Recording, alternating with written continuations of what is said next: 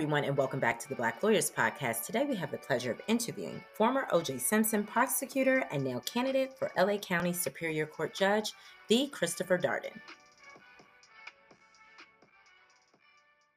Looking for the latest Black legal news, Black event, Black empowerment merch, or even a Black lawyer? Then look no further. TheBlackLawyers.com is your one-stop shop for all your legal needs and Black community resources. Check us out today. Again, TheBlackLawyers.com. Hi, everyone. This is Jay Carter. We're back with the Black Lawyers Podcast. Today, I have the pleasure of interviewing the attorney Christopher Darden. Thank you for joining us. Thank you for having me. So I'm sure when people hear your name, they probably think of a lot of things.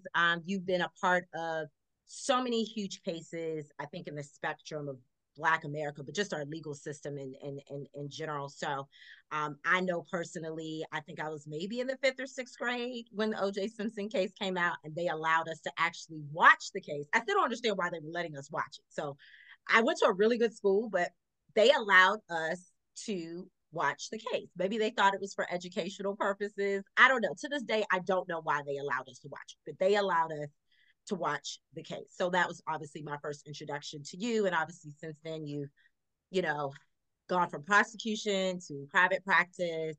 And obviously you're running for a judge in LA, which I know a lot of people are excited about. So we're definitely going to jump into what's been going on with you since private practice and being a prosecutor, and a little bit more about your campaign. But before we do that, I make all guests play a round of hot topics. So you are not exempt. So the first topic, our dear DA, Fani Willis, has of course charges against former President Donald Trump as it relates to the election. I think most people understand that that's what the charges are, RICO charge with him and some other defendants. And since then, it's been asked that she be recused from the case, removed from the case as a prosecutor, because she had a relationship with, I don't want to call it inferior, but someone in her office that was also prosecuting that case. So my question to you is, obviously you've been on both sides. You're on the prosecution side, the defense side. She's obviously a prosecutor, like you've been so many years of your career. If you were in that position, how would you argue that it was not a conflict of interest? And maybe just tell our audience what a conflict is. Well, I wouldn't be in that position. Okay. I would, I would know better than to hire someone that I was interested in or had a relationship with. And I wouldn't be in that situation because in a case like this, I would have only appointed a lawyer with an extensive criminal practice and history, and he appears to only have a couple of DUIs under his belt as a criminal law attorney. But that aside, I just think it's a terrible mistake. And you know what? When you don't appreciate the media and media intensity and how it can affect a case if you've never been in that media storm. And all of us, myself included, the DA in Atlanta, we're all naive and we underestimate the power of the press and the media and how they can turn things into a real circus. Yeah, a real circus. And it has become a circus, unfortunately. I mean, the DA seems to be a very capable person, capable lawyer. Yes. But it is a mistake that should not have been made. But in terms of the conflict of interest, even though it may appear to be improper and a distraction, right? Maybe for that reason she should be removed. But do you think it's a true conflict of interest as it relates to his charges? Well, it's difficult to say. I mean, when is there a conflict of interest on the part of a prosecutor? It is when there are facts or factors or circumstances surrounding the prosecution that may show or prove or imply that the prosecutor is biased, Mm-hmm. against the defendant. Mm-hmm. And I don't know that, and I don't think that having a relationship with another prosecutor indicates per se a bias against the defendant. I don't think that the DA having a relationship with the special prosecutor somehow indicates that uh, the DA is biased against Donald Trump. But sometimes it's the appearance, Right. an appearance of impropriety that might suggest a bias on the part of the prosecution. I don't think we have that either. Now, if the DA had a financial interest in the case or in the outcome of the case, Mm-hmm. that would be different. That would be different also. In the Simpson case, we were all being offered book deals and all kinds of things, but nobody signed a book deal or Mm-hmm. any of that until after the case was over, Right. right? Right. Because I think that for me and for us, that would have been improper. Mm-hmm. Um, Mm-hmm. but and I hate to see it. I Mm-hmm. hate to see it. Um, Especially when you see someone that's so smart and capable and this yes, kind of, stains what she's trying to do. And this is, of everything she's known for, she'll be known for this more than you never want to be known for more about your mistakes versus your accomplishments. You yes, don't want to yes, be and overshadowed by it. yes, and it's like anything in life. If you stand up to power, if you stand up, if you set standards, if you're different, if you move differently than others, there are always going to be people who want to drag you back into the abyss, who want to drag you down. And it's so disrespectful too in so many ways. For the two of them both to have to get up on the witness stand and testify about their personal, private, intimate history is Yeah, it's just about the worst thing that can happen, quite frankly. I And agree. it's something, it's something for all of us to avoid in the future. Mm-hmm.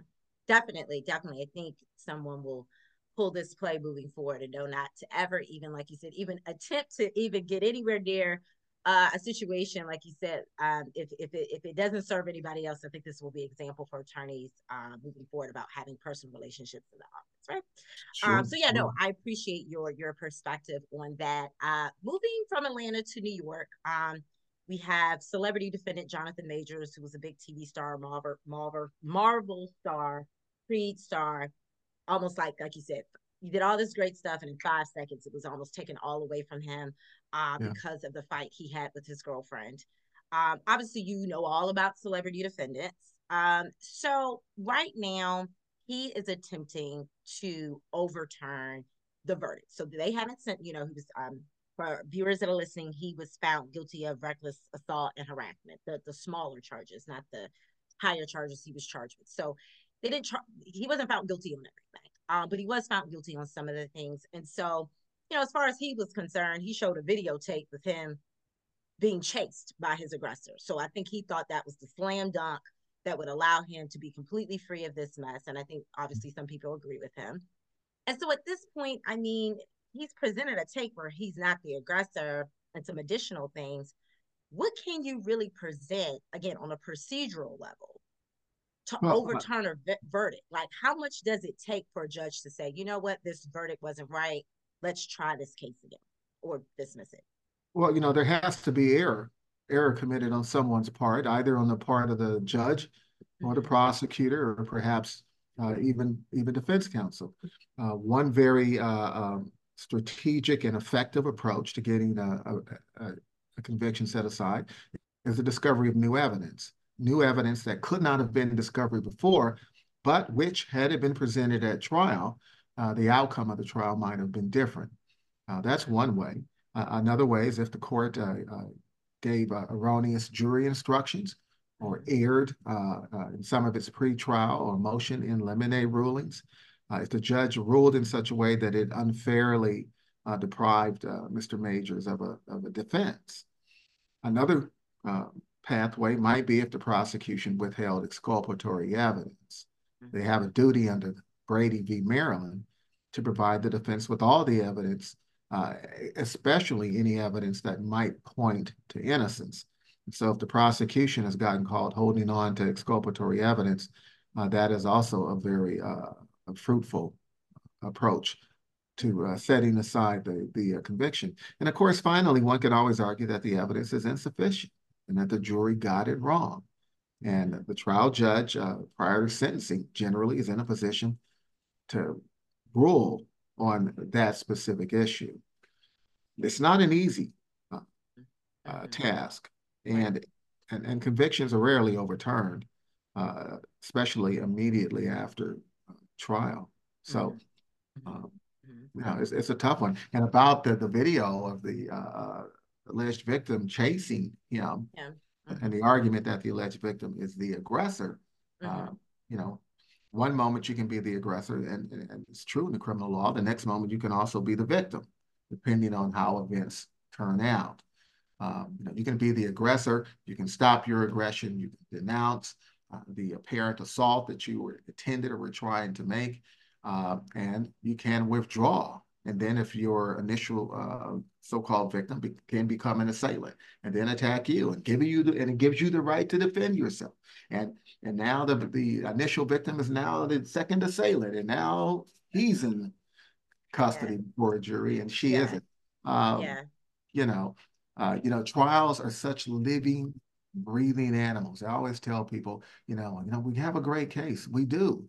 We should win. Yes, we should. Will we? I don't know. I Well, hope this so. is why they put it in the retainer agreement. We do not guarantee results. I always look at that Right. part of even my retainer agreements. I'm like, I cannot guarantee, I can hope and I can present and do my best. But yeah, I think that's why I stayed away from criminal law. I always felt like I would feel guilty if someone got a guilty verdict and I did everything I could do and they still got the guilty verdict. I think I would beat myself up. So never went down that path. But thank God for people like you that have done it. So yeah, somebody, yes, thank you for playing this round of hot topics. You answered the questions exactly the way I wanted you to, because I know our audience sometimes bicker Mhm. over areas of law. Some know the law a little bit better than others, and so it's always refreshing to get like a real prosecutor, a real criminal defense attorney that's lived it, to give that perspective. So let's jump into your questions because this is actually why we're here. Um, who were you before you became a lawyer? So not law school, not a who were you before? Because I'm sure a lot of people don't really know who you were before. Well, back in the 70s, if you had asked me that, I would say, well, I was just a ditty from the city. You know, I grew up in Richmond, California, and in Northern California, went to public school, one of 8 children. My father was a laborer. My mother, having 8 kids at a young age, stayed home most of our childhood. And I didn't grow up with a silver spoon in my mouth. Me and my sisters were the first in our family, the first generation to go to college. Um, so I was just a kid from Richmond, just a ditty Just from a the ditty. city. Okay.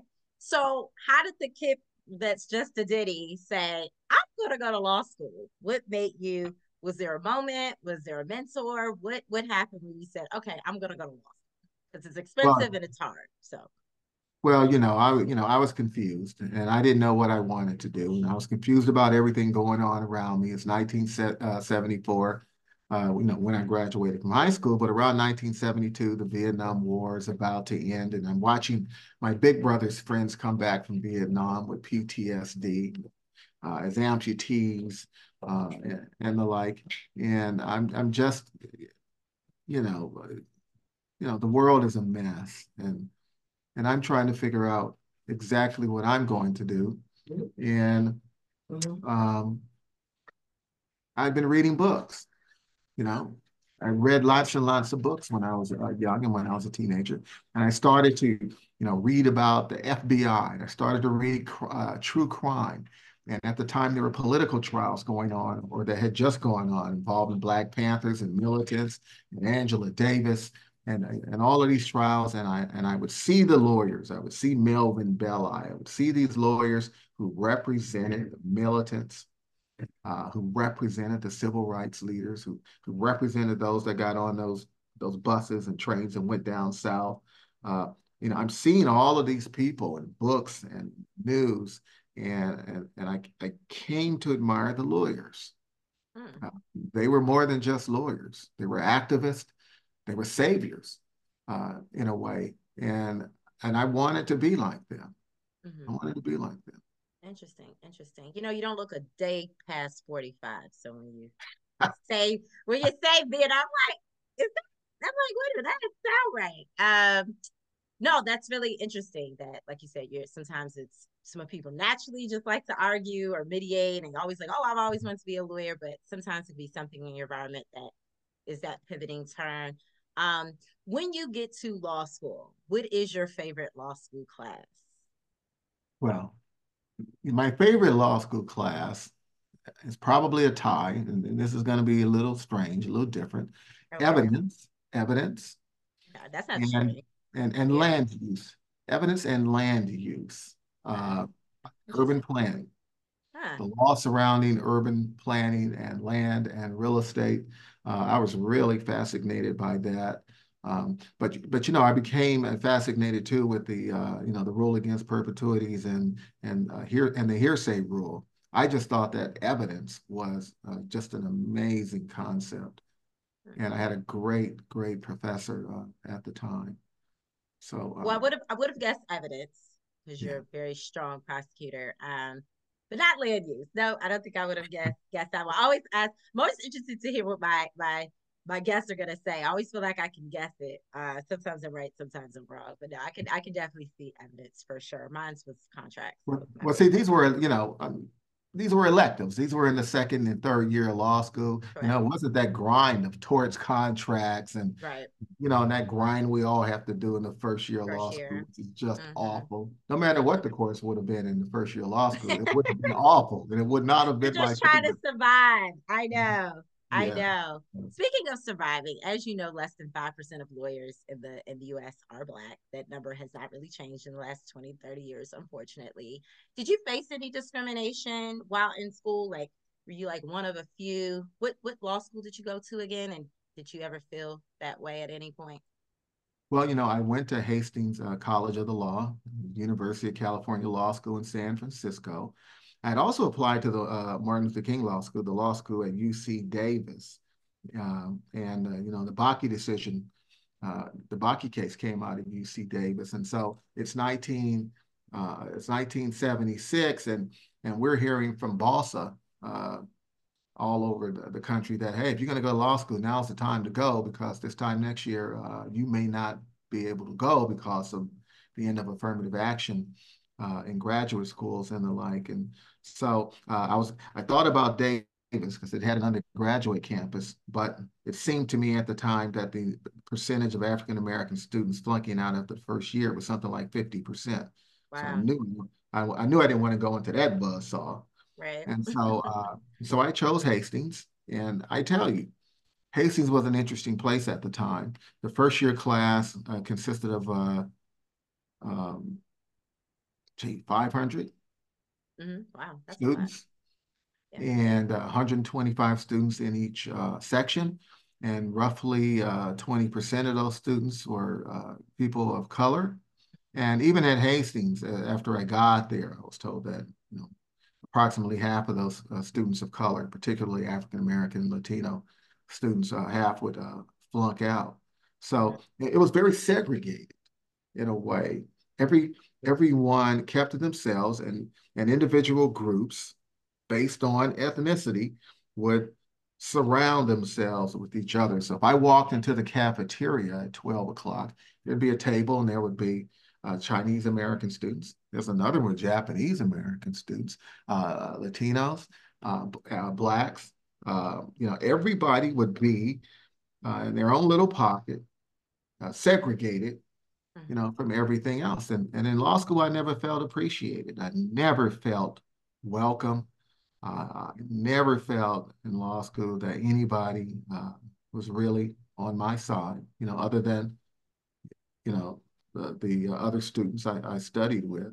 It was a very lonely place, and you do feel we were made to feel I was made to feel as if I didn't deserve to be there. I Mm-hmm. hadn't earned the right, Mm-hmm. that I hadn't met the standard, and that my being there was only for show Mm. and for nothing else. Well, I'm sure again because that percentage, that statistic hasn't changed. A lot of Black law students feel that way, and so that's why I always ask that question because sometimes people are like, oh, it's 2023, it's 2024, it's fine. I'm like, not really. A lot has No, not changed, and we do have BALSA. If you're listening, BALSA is the Black Law Student Association. There are associations and things that try to help, but yeah, it yeah, could be a lonely feeling. But obviously, you got through. You graduated. You passed the bar. You're a yeah, prosecutor, yeah. and in comes OJ Simpson's case, right? Which I'm sure you knew from the very beginning would have a lot of that media stuff that you were talking about with DA Fannie Willis. That's the only question I have regarding that is, would you have done anything differently? Well, Feel free um, to say no. Feel free to say nope. I would do everything completely the same. Feel free. But if you know, there was anything you think you could change that maybe would have maybe just changed the outcome. well, I give good radio and I give good TV. So, I help provide Perry Mason moments in TV shows that are otherwise blah, blah, blah. Mm-hmm. Um, uh, that's one way to put it, right? Um, you know, I was in over my head. And I was in over my head because this wasn't the kind of thing that I was really interested in. Mm-hmm. And I didn't pay attention to all the media coverage. Uh, I didn't appreciate the media circus until I entered the ring. Mm-hmm. Uh, and I was a country lawyer from Richmond. Mm-hmm. I never wanted to be in the media. It was never part of my dream, Mm-hmm. and I just wasn't prepared for it. I was Mm-hmm. overwhelmed by it and undermined by it. And when you say, would I have done anything different if I knew at the beginning what I know today, I never ever would have gotten involved. Wow. That's the thing I would have done different. It just Well, you know changed the what? trajectory of For my better life. or worse, it's still a part of your legacy, right? Yeah, Um, yeah. and I know you're like, oh, I don't want to talk about this because I was like, I'm only going to hit him with maybe one question about OJ. I'm sure he's so sick of talking about OJ. But no, it's a part of your legacy for better or worse. I mean, I don't think, regardless of the outcome, right? Because we can't predict outcomes of any case, no matter how well you tried, or even if you paid attention to everything in the media. I think attorneys, if you can stand on, you did everything you were supposed to do. You did the best that you could do. I mean, that's really all you can stand on at the end of the day. Yeah, it sucks to lose. Nobody wants to lose, right? Especially on such a high profile platform. And I think this is what you were kind of speaking to with DA Fannie Willis. But yeah, celebrity definitely plays a part. The minute it's any even if it's celebrity adjacent, the case literally takes on a new thing. Even Yeah. Young Thug with YSL in Atlanta, you have Tory Lanez with California with Megan Thee Stallion. All Yeah. these cases turned into circuses, not even really about what happened because of the individuals involved. But something that did come out of the case, Judge Ito, who presided over the O.J. Simpson case with you, he is backing you Yeah. as the seat that you're running for now. Tell us more about the seat you're running for, why you're running for it, and like maybe what a voter should know about your platform, and perhaps why they should even vote for you.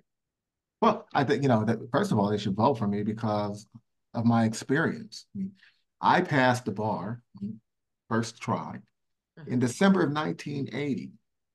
And I've spent 16 years as a prosecutor, more than 25 years as a civil rights attorney, and I've spent 5 years as a law professor, four as a full-time associate professor of law. I've been teaching criminal law and administration of justice classes at Santa Monica Community College for the last 6.5 years. Mm-hmm. So, I've sent people to prison for murder, and I've gotten people out of prison for murder. I have Mm-hmm. been on both sides of the courtroom, and in between all of that, I've studied the law intently. No other candidate running for the court this election season has anything close to the experience that I have. Mm-hmm. And with experience comes wisdom, I think. I've seen the law evolve over the past 40 years. I was here before the three strikes law came into effect. I know what LA looked like before. I know what it looks like now. I think I know what kinds of judges are needed right now because we're in this place where there's chaos in the law. There is a crisis in the criminal law in California, I think, and particularly in Los Angeles. Are we going to go forward with the reforms or not? If we are, we need judges who believe in reform, who are progressive. I believe in reform and I'm progressive. At the same time, I'm not an idiot. I've watched the last 44 years in terms of what has happened. I've seen crime. I've seen some of the most violent, horrific things one human being can do to another. I have an understanding of what a case is worth and how a defendant ought to be sentenced. Mm-hmm. Uh, I've always had a sensitivity to uh, criminal defendants who appear in court who are clearly experiencing some type of psychiatric issue or mental health issue. I've seen the veterans come in and I in drug court and I applaud those things. I think we need to expand even further. You know, I've seen defendants and represented some clients who came through the foster care system. Mm-hmm. Mm-hmm. That is a whole different kind of trauma. Mm-hmm. And it seemed like almost every time I ran into a case involving a young woman, for instance, for prostitution or drug possession, suffering from addiction, so many times in talking to that person, I found out that they had come through foster care. I think that there are a whole lot of other people, other groups that need to be paid attention to Mm-hmm. in the court system. And I want to do that. I want to help expand the current judicial model to include social workers, psychiatric workers, and give people an opportunity when possible to rehabilitate themselves, to take advantage of social services. Um, I mean, we see what happens when folks don't get what they need to adjust and to survive and to function, in this society, in concurrent society. And what we see is we see them in jail. And I want to stop this prison pipeline. Mm-hmm. Everybody shouldn't go to prison. I mean, I existed in this criminal justice system where if you had a strike from 10 years ago, but now you were in possession of a single rock of cocaine because you were addicted, the district attorney was demanding that you do 32 months in prison. That was the base sentence, 32 months, and serve 80% of the 32 months. That's the criminal justice system that we are evolving from. And I'm not talking about 20 years ago. I'm talking about 6 or 7, 5 or 6. Um, we've got to get beyond that. Mm-hmm. The criminal justice system shouldn't just be about punishment. It also has to be about um, uh, uh, uh, rehabilitation, and at the same time, somebody asked me, well, you say, Darden, you want to follow reform, you're progressive, but what about the old stuff? Well, there are elements of the old way we used to do things that have to come with us into the future, and that includes community safety. We have to be aware of community safety, and we have to give victims an opportunity to be heard. And Mm-hmm. these are the things that I believe in, and these are the things that I hope and expect will be focused on and implemented in my courtroom. Uh, Now, there are some folks that need to go. You got to go. You got to go. Yeah, look, some people need to sit down for a little bit. Well, that's a good segue to a follow-up question, and then I only have maybe one or two more questions for you. What are your thoughts on that? Even if somebody did it, right? Because you've been a defense attorney, so it's beyond the big guilty or not guilty. That everyone is still entitled to a good defense, even if they did it. And I know some people can't really wrap their mind around that. Yeah. Um, what does that mean to you that, they still are entitled to a defense, even if they did it? Well, I mean, this is all, it's all in the Constitution. It's Mm-hmm. all wrapped up Mm-hmm. in the Constitution. And, you study criminal law and you study criminal procedure and you read about the Scottsboro case and you read about these 9 Black teenagers in 1931 or so who have a fight with some white teenagers, and the sheriff comes and then 2 white girls say, hey, and they raped us too. And these kids are all arrested. They're ages 12 to 19. They're in Alabama, Scottsboro, Alabama. The Klan's got the jail surrounded. The National Guard has to be called out to save these kids from being lynched and taken from the jail. And and the kids are arraigned on rape, which carries a life sentence in Alabama at the time. And the trial is set for 6 days later. And what happens 6 days later? Nobody shows up. Mm. No local attorney, no attorney in Alabama at that point will represent these defendants, these young black kids. And finally, a lawyer shows up from another state, Tennessee, I think, and he's a real estate lawyer. Then an older lawyer, probably old like me, shows up, and he hadn't tried a case in decades. And they show up to try to defend these boys who all get convicted. Mm-hmm.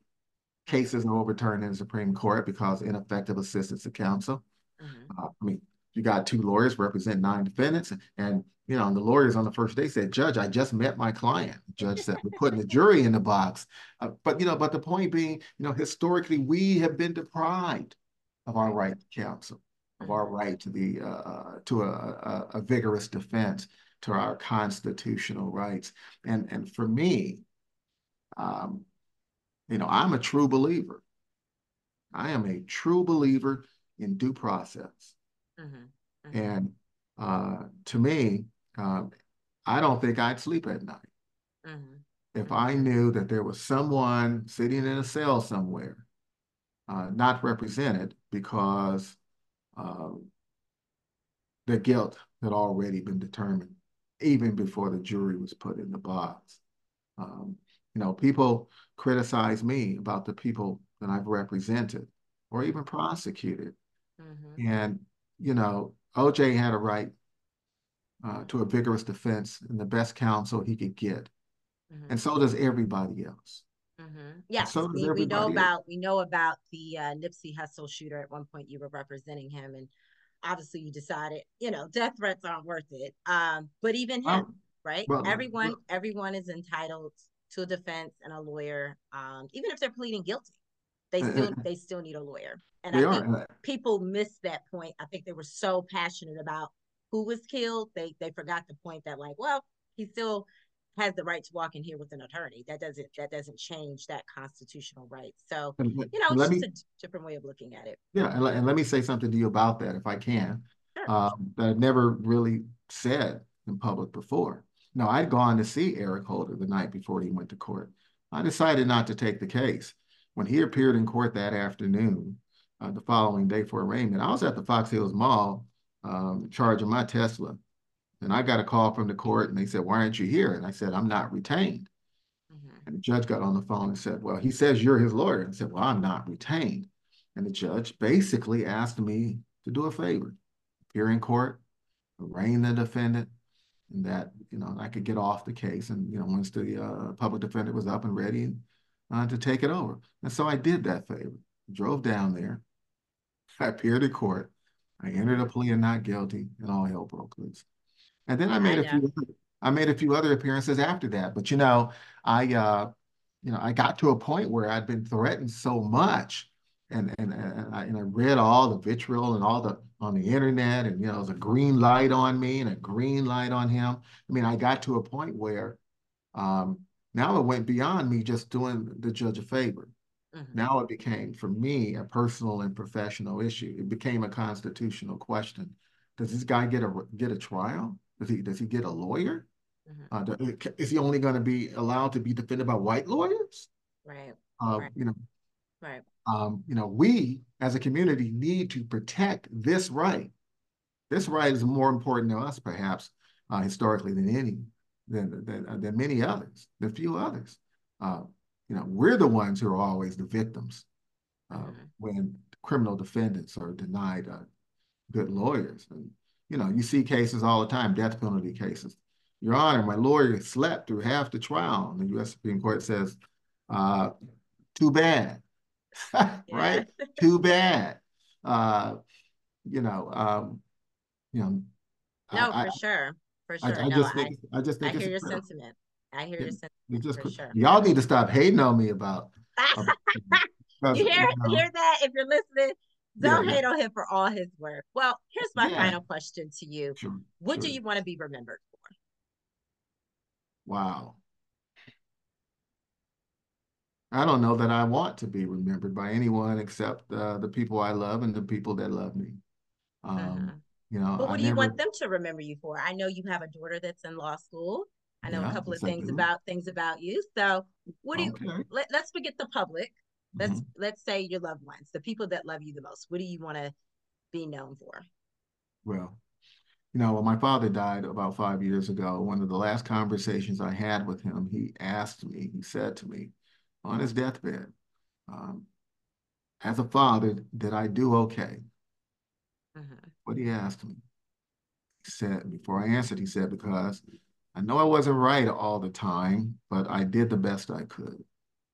And I hope my children remember me uh, as having done the best that I could under the circumstances, because I have 5 kids and they're all highly intelligent and they're all beautiful, brown skinned human beings who are just so intelligent and just so worthy of all the good things life can bring. I just hope that I'm remembered by them as a loving father who did the best he could. Okay. Well, we are out of time, but that is the best way to wrap up this interview. Thank you so much for joining the Black Lawyers Podcast. We hope to have you on in the future, perhaps as the sitting judge. You can Perhaps. find out more information about his campaign. What is your website? Christopher Darden, FORJudge.com. Christopher Darden for Judge. Great. Thank you so much, Christopher, Attorney Darden, and we wish you well. Thank you for taking the time to interview with us. Now for our Black Excellence Moment for the week.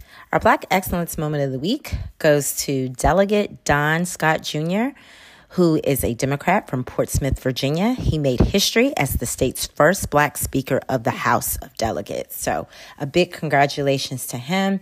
Even in 2024, we have a lot of firsts still, but this is definitely a huge accomplishment. And so we want to congratulate him and his whole team.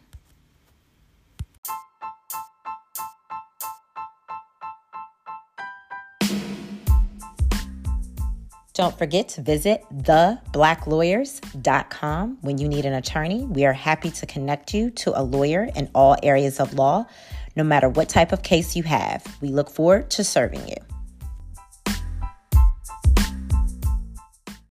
Thank you for tuning in to the Black Lawyers Podcast. This is your host, Jay Carter. Until next time, please follow us on all our social media handles at The Black Lawyers Podcast.